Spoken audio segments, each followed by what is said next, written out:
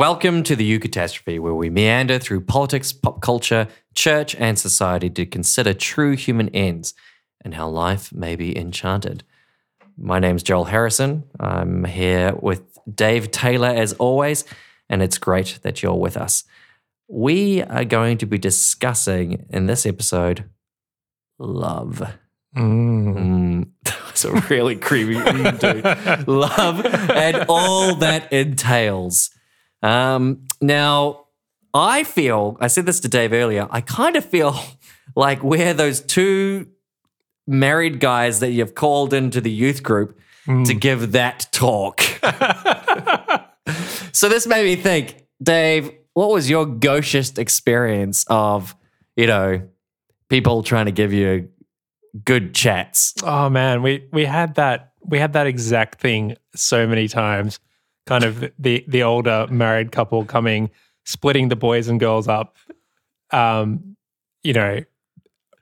to some of the girls after they grew up as well. The assumption was always like, and we all know that we have no sexual desires, so don't worry about that. Just make sure that you don't let the guys do anything and fall into sin kind of thing.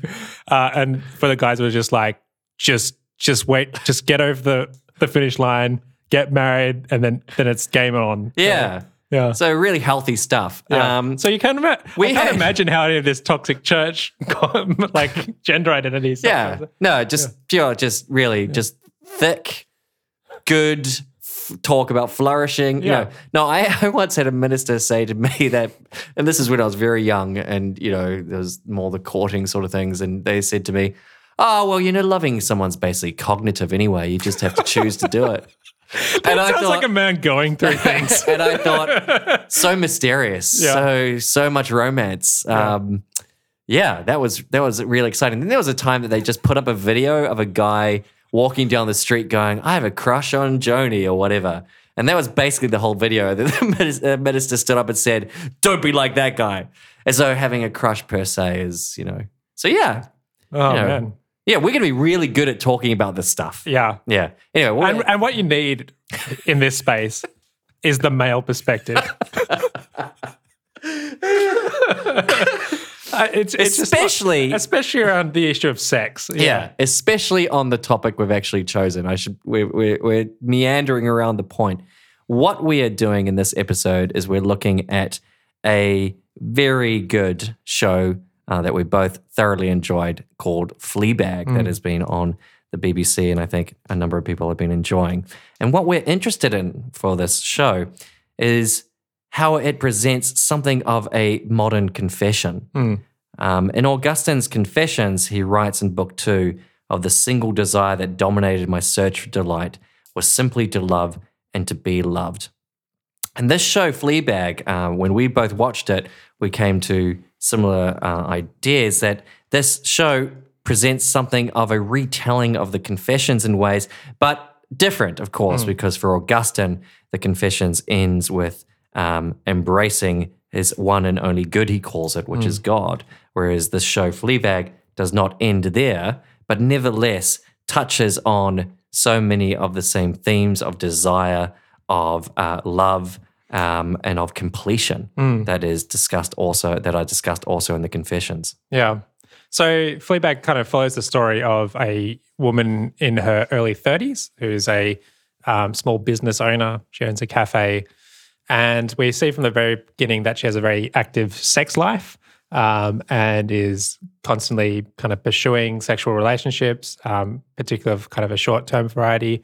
She's had a number of kind of semi-monogamous relationships and things like that. It's in pursuing this, in showing this, it's very funny, very self-aware. There's an interesting narrative device that exists all the way through both seasons, where she's always looking at the camera, making comments to the camera and things like that, but in a kind of unreliable narrator kind of way as well. So she's very much kind of manufacturing the persona that she's trying to give to the audience, whoever the audience might be. And then we find out as the show goes on that she's quite dysfunctional. She engages in kind of antisocial behavior. She has a tumultuous relationship with her godmother, who Her father married after her mother passed away. She has a difficult relationship with her, who is played brilliantly by Olivia Colman. I think it's just a masterpiece. She also has a tumultuous relationship with her highly successful sister, who is very straight-laced and straight down the line. And we discover as the show progresses that the reason that she is pursuing, well, at least my interpretation of the reason that she's pursuing sex almost compulsively, is that she's dealing with the grief of the loss of her best friend that who, spoilers, attempted suicide because the main character, who's not named, by the way, he's only referred to as Fleabag, slept with her boyfriend. And so she's dealing with the guilt from that. Now, the second season, I think, is particularly interesting for Christians because she enters into a relationship, a platonic relationship to begin with a Roman Catholic priest, and falls madly in love with him. And throughout the series, they kind of negotiate their deep love and affection for each other, culminating in them getting together. The main character is an atheist, and a very sarcastic and cynical one. Yet through her love and intrigue in this person, ends up kind of having the walls of that kind of skepticism and cynicism broken a bit with the light of faith coming in a very interesting way. Now, the priest figure is very problematic in all sorts of ways, a little bit predatory in my opinion, but nevertheless, he offers a fascinating reflection of how a person who has devoted their life to God can have their desires and loves disordered and things like that. So I'd say that is basically the show in a nutshell. It's a show about how we process grief. It's a show about our desires and how our desires relate to the quest for God, essentially. Yeah, I think just... And it's brilliant. Yeah, it's one of my favorite shows. That's what I was going to say. It's a very good show. So it has a beautiful theatrical quality to it. And it's clear, she's a playwright. The Phoebe Walker. Oh, no, it's just terrible. It's terrible. Anyway, the creator is a playwright. And in fact, it has these archetypal characters. So she's called Fleabag. The priest is just simply called Priest. Yeah. Her father is called Father. Yeah. These characters not all of them have names, right? And they're just sort of there to almost for a stage. Phoebe Waller-Bridge there. Liam has kindly Googled for us because we're terrible people. So, and it just evokes a lot of things. So there are a whole bunch of thematics. There are fascinating questions about the modern woman and within feminist themes, right? She has this great moment where she's in a Quaker meeting and just stands up and sort of questions her own commitment to feminism. I don't want to do too many spoilers, right? But it's some wonderful ideas, and there's tragedy there as well. So tragedy, by that I mean the understanding that while we may inhabit a moral universe, that sometimes we can't bring harmony to our values. So the tragedy that is precipitated by loving someone who cannot necessarily requite that love, for example. But I think the show really brings in ideas about how we relate to one another and how our relations with one another may be thwarted by ultimately what Augustine would see as forms of self-love or loving things without an understanding of how they should be loved in grace, which grace is to understand that we love something because it is loved by and it is loved by God, that it is seen as worthy of love by God.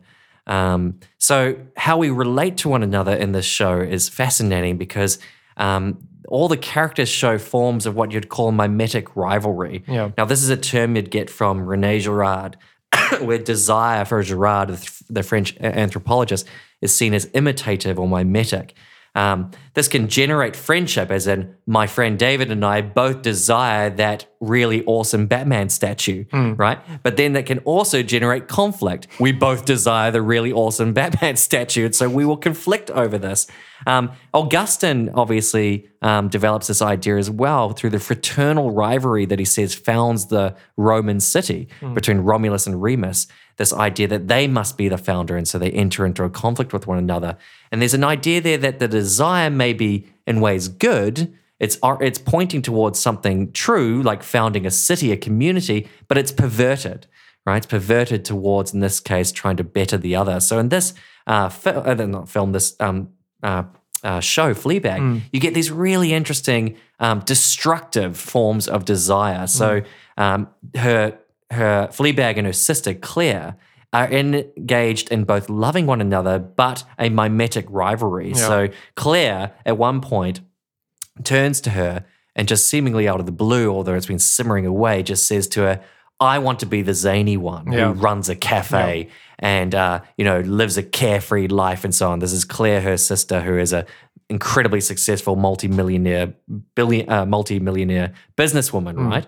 And then at the same time, Fleabag is looking around Claire's office, which is, the size of most apartments, and thinking she's, thinking I'm the one. So there's this kind of, the sisters are both engaged in forms of love, but at the same time, this sort of rivalry and desire for what the other person has.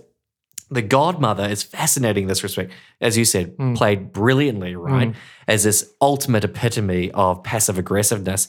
But that passive aggressiveness comes from, in ways, I think, this desire to ape on or imitate or rob the daughters of the love they had for their mother. Yes, right? to be a replacement. To be a replacement in the father's eyes. And so she constantly makes comments about the mother to try and efface her, to try and place her out of the scene. And there's even, there's this statue that follows throughout all the show, and it's an idol basically. And then you learn that this is very bad. If you haven't watched the show, you need to go watch it, because I'm about to say at the very end, Fleabag learns that this statue, which is basically the cast of a naked woman without a head, was modeled after Fleabag's mother, and the godmother is the artist who made this, right? And the statue there actually seems to echo, ancient statues of fertility and so on.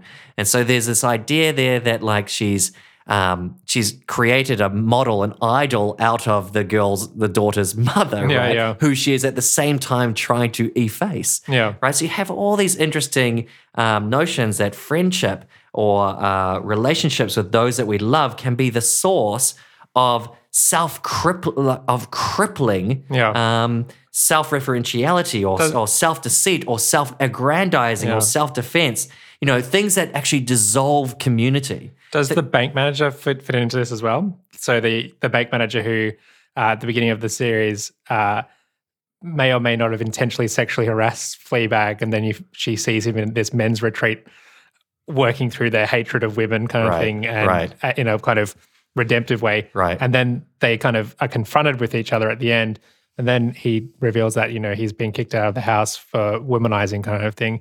And he gives her a confession basically going, I just miss my wife, and, he has these unruly desires, and he wishes that he could just return to the domicile. Which is the idea there that these desires... It's a beautiful scene. Yeah, beautiful. And these desires are not in themselves evil, right? So Augustine has this idea that evil is the privation of the good. Evil doesn't have existence in itself. Evil is your inability to fully realize the good, fully pursue the good. So here, what you're discussing, he has a a desire for relationship with others, but it goes completely awry. So even Augustine says, murdering someone has, an element of you do that for, maybe you do it for, particular reasons of vainglory and so on. There's something almost virtuous there, but completely robbed of all virtue because it's misdirected in that manner. Or even, this is probably jumping ahead a bit and you'll return to it a bit later, but there's a fascinating scene where she gets given a voucher for counselling for her birthday from her father. And she goes to see a therapist. It was a brilliant, brilliant scene. And she confesses to wanting to have sex with a priest. And the counsellor quite insightfully says, you actually just want to have sex with God. Which is a kind of maybe a crude way of putting it, but it's actually your desire to have this person who has made a vow not to have a sexual relationship is actually your desire for communion with God. Right. So even you mentioned before, the first season is oriented around the death of her friend and Fleabag's complicity in that, right? And that just how it weighs on her, and it's done in a really quite gripping way. Can I say, every time you refer to her as Fleabag, it makes me think of Bart Simpson referring to the character in Die Hard as Die Hard. It's like, and then Die Hard goes out and does this. Yeah. Sorry, I can't get it out of my head. Well, it's her name. You never get a name for her, right? Yeah. So it's fascinating. But she's referred to as Fleabag in the materials that the show produces. So, yeah, right. In the synopsis. But Augustine has this, in the Confessions again, has this really interesting reflection where he says, he's reflecting on the death of his friend. And he says, one line, what mindlessness it is not to know how to love human beings humanly. Now, Rowan Williams has this great essay, Augustinian Love, in which he discusses and unpacks this, that what Augustine's reflecting on is that even our grief can be turned inward to ourselves to become kind of almost a form of self-love or a narcissistic kind of love, because we fall in love with the grief itself rather than remembering the subjectivity of the person, the person having their own integrity, right? So in this Fleabag narrative, in ways, yes, it's beautiful, but in ways it's part of her own sort of solipsism, I think, is that this character can only be understood, this dead character can only be understood as part of her self-destruction, right? And that's not a criticism, like, that's just to say that's what we do in ways, right? We narrate people into our lives, that it consumes them within our own story. Yeah, it reminds me of Auden, W.H. Auden's Conversion, where he apparently, from what, if I'm remembering this from rightly, one of the things that was an impetus for him and a couple of other people's conversion was they had this deep, profound friendship, but in their kind of materialist worldview, there was no legitimacy. There was no kind of metaphysical legitimacy to that love between them, and they were actually longing for another love that would grant meaning to the relationship between them. And that was the quest for. That's what sparked the quest for God for Auden. Was he wanted the love of God to give meaning to and shape to the love of his friends. Well, you could think of that in this case, right, with the priest ultimately. So the second season is a love story in ways about how her and this priest fall in love.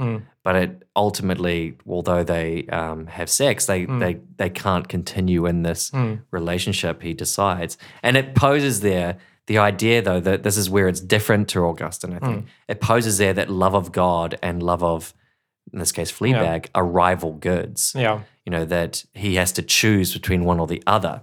When actually, the idea would be from, if he is a priest in the Catholic order, that his rightly ordered love should be he loves her because of God, or he loves her because she also is oriented towards God as her end. What Ron Williams in the same essay refers to as a fathomless meaning that she has, because God is embedded in her, such that loving her is to love God also. But to do that rightly, right, that produces the harmony in which the two of them can be oriented towards God, as opposed to it being a rival good of I have sex with you or I pursue God. Yeah, it's fascinating. So what you're saying is that even the fact that he has made a vow of celibacy doesn't mean that there's a competition between his love of God and his love of this other person, because that love can be transformed and ordered in such a way is that the love of the person becomes an expression of that love of God. Yeah, and I think, this is, so again, talking about Ron Williams and talking about sex, but then also love generally. Ron Williams has a brilliant essay that many listeners may already know called The Body's Grace, right? In which he's understanding what is the body's grace. The body's grace is to experience the other as loved by God, and the sort of ascetic discipline that's required to experience the person in that way. Now, he talks about that in the context of sexual relations, right? That it's there where in our pure vulnerability, we have to come to know the other person, and what Rowan Williams describes as almost a tragicomic sense, right? Like there's a lot of comedy involved in these sorts of things. But at the same time, he says it's not just about sex. It's also about our relationships of faithfulness as such. Right? So he talks about the vow of celibacy as well, is kind of to understand one's body is oriented in towards God as a fullness, as a complete understanding of, the time required to fully experience love, the purging of one's, self-deceit, one's self-love, one's selfishness, and so on, in order to pursue that love that is required both in marriage, but is also required in any sort of relationship of love as well. Yeah, it reminds me a lot of Jean Vanier makes a similar point, and I've been trying to bring this into my own social practice as well. Jean Vanier saying, being someone who lived and worked amongst people with intellectual disabilities, big pioneer in that area, and recognizing the importance of recognizing in even people whose humanity is kind of impenetrable to us because of a lack of communicative power, recognizing that their primary reality of that person is that they are someone who's loved by God, and then embracing their humanity through that love. And that's reading that this week actually was profoundly challenging for me, dealing with both people with disabilities that I work with as well, but people generally, just the discipline of going, I'm going to treat this person who's in front of me who I find difficult as a messenger of God's grace embodied. Even when they profoundly have difficult behaviors. Yeah, and things. so Williams he opens this essay by saying, talking about our sexual relations as the place where we most know that is quite simply the place where we begin to be taught whatever maturity we have. So it's where we learn if we're actually a mature person or not, right? Because, and he even refers to it as a sort of doomed enterprise that we all fail in, that can be comical and so on, but it teaches us something of what it means to be human. And Fleabag herself in this show echoes this, right? She has this line where she says, I'm not obsessed with sex. I just can't stop thinking about it. And she says, the performance of it. She says, the performance of it, the awkwardness of it, the drama of it, the moment you realize someone wants your body, not so much the feeling of it, right? So that desire, the body's grace, is the desire, is the notion that you can be wanted and that you can be recognized as someone worthy of love, right? And this permeates through this TV show, right? That she is desiring some kind of solidity there, that she is recognized as for a sense of worth, right? Yeah. I mean, there's a very, I found it just incredibly difficult to watch, but the scene where she's doing the confession, right? Yeah. And she offers up the confession and the priest at this point is drunk. Yeah. And what does she say when she gets to the end of it? So it's an amazing, just a profound scene where she begins by kind of giving this salacious, kind of seductive recounting of all of her sexual sins and things like that. And then she changes tone and she begins to say, I don't something. And the priest says, oh, you don't know what you want. That's fine. She goes, I know exactly what I want. I want someone to tell me what to do. I want someone to tell me what to wear. I want someone to tell me what to believe, what to love, what to hate, who to vote for and all that thing.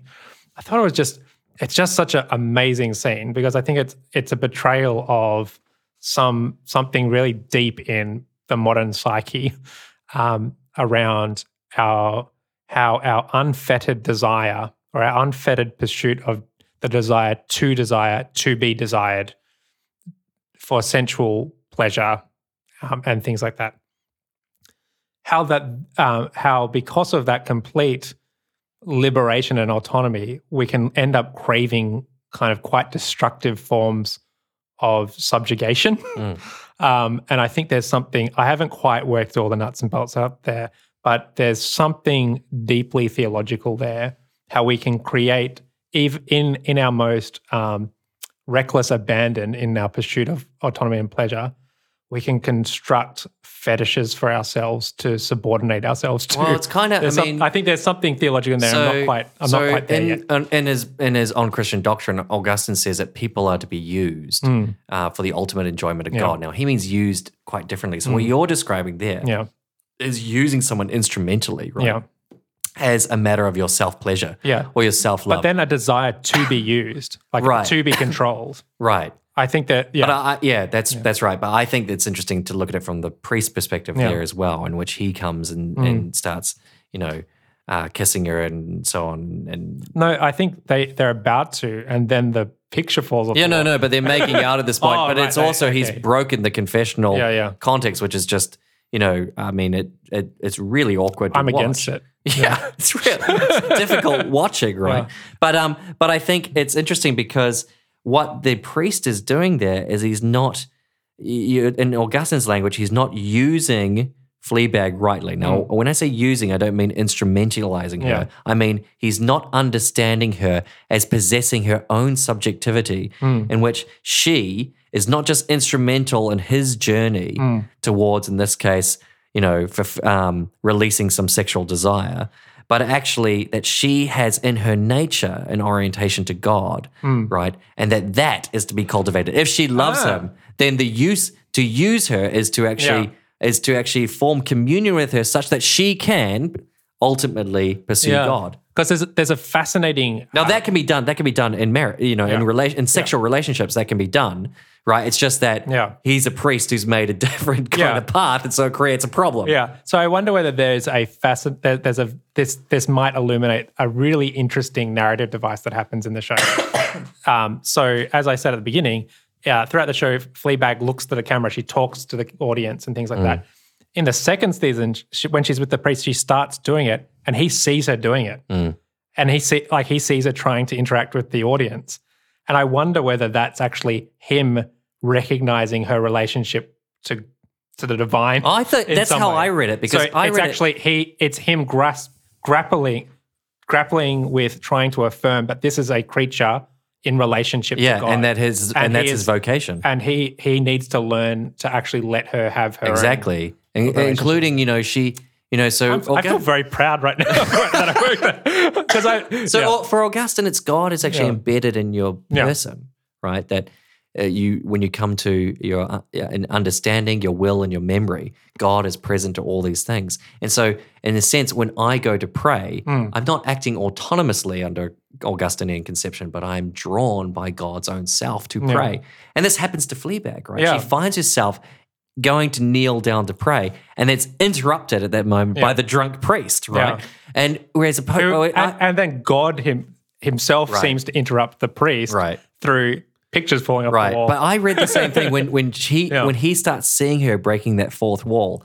I thought, again, this has a certain echo of Augustine, right? Because Augustine was drawn towards God in the first instance by the eloquence and the character of St. Ambrose, right? Ambrose Milan. And you've got the same similar idea, except it's kind of tracking in a more sexual manner, right? Yeah. That she's being drawn towards, and he's got this capacity to help it, but actually it goes sort of awry. Now, the last thing I wanted to... can I say a very minor thing, returning to our awkward youth group stuff, is that actually like there's an important thing there about masculine projections onto the feminine that my experience in youth group you're trained to do, to actually disregard the creatureliness of women through things like, segregated talks on sex and things like that.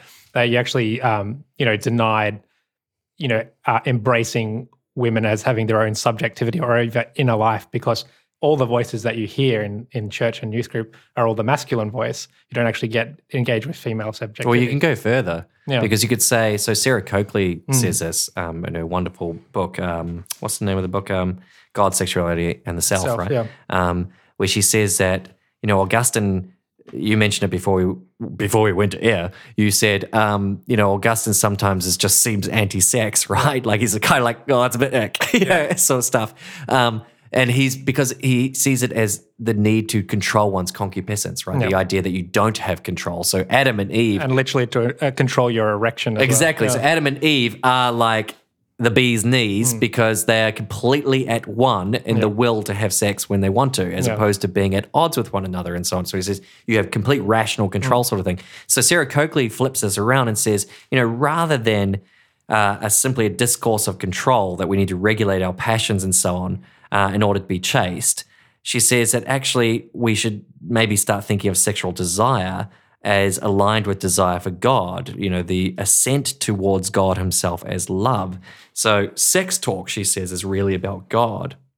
It's the potent reminder, this is a quote from her, the potent reminder woven into our earthly existence of the divine unity, alliance, commingling that we seek. And now she says that requires transformation, as in it requires us to, grace to overcome the lust to possess, to abuse control that you mentioned. But it is a fundamentally good thing. And she says this is more of a feminist understanding of the generative and the sort of the delight of that relationship, as opposed to it being fundamentally something they have control. So it comes back to your youth group, right? Like you separate them out and you say to the boys, control yourselves, this sort of stuff. Anyway, the last thing. And the girl's like, you don't have a sexuality, that's gross. Yeah, the last thing I wanted to say was I just wanted to just finish on like how quite beautiful it is in its tragedy. So, Augustine in the Confessions talked about, I loved the self-destruction, I loved my fall, right? He took pleasure in stealing the pears because it provided a sort of sociality and so on. But there's something there as well in Fleabag about, when she finds herself in this self-destructive mode and she's just simply wandering. There's those scenes where you see her wandering the streets of London throughout the entire night and, she's crying and this sort of thing. And it just has this beautiful, I think, evocation that is in the Confessions as well, that the wandering of the soul, trying to find, solidarity, unity, love with another is also that story of creation, right? That creation itself is in this sort of pilgrim wandering, and that it looks for that communion, that solidarity, that love. Well, hopefully you've watched Fleabag before. We've just done that. Hey, discussion. you know what? Liam hasn't, and he's sitting right here. Yeah, it is amazing. Even if he's looking grim. It is. He's folding his arms. He's flexing his muscles. It is something else, and hopefully we've helped you appreciate it on a deeper and more correct level. Yeah, that's right. We did it for Avengers. Yeah. We did it for Avengers. We'll do it for Fleabag. We're going to keep coming back to these You might not know that because apparently no one listened to that episode. So, you've been listening to the Catastrophe. Thanks so much for joining us. We might drop a few. We've talked about a lot of various thinkers this episode. We might drop some suggested reading on the social medias. You can find us on Facebook by just searching the Catastrophe on Facebook. You can follow us on Twitter at UCAT. That's EUCAT_podcast. Please like us, subscribe to us, share us around. Don't let us be your dirty, illicit pleasure. Let your love of our podcast shine. Yeah, that's right. But thanks so much. We'll take next week off as we kind of research and for our next set of recordings, and then we'll see you a week after that. Bye.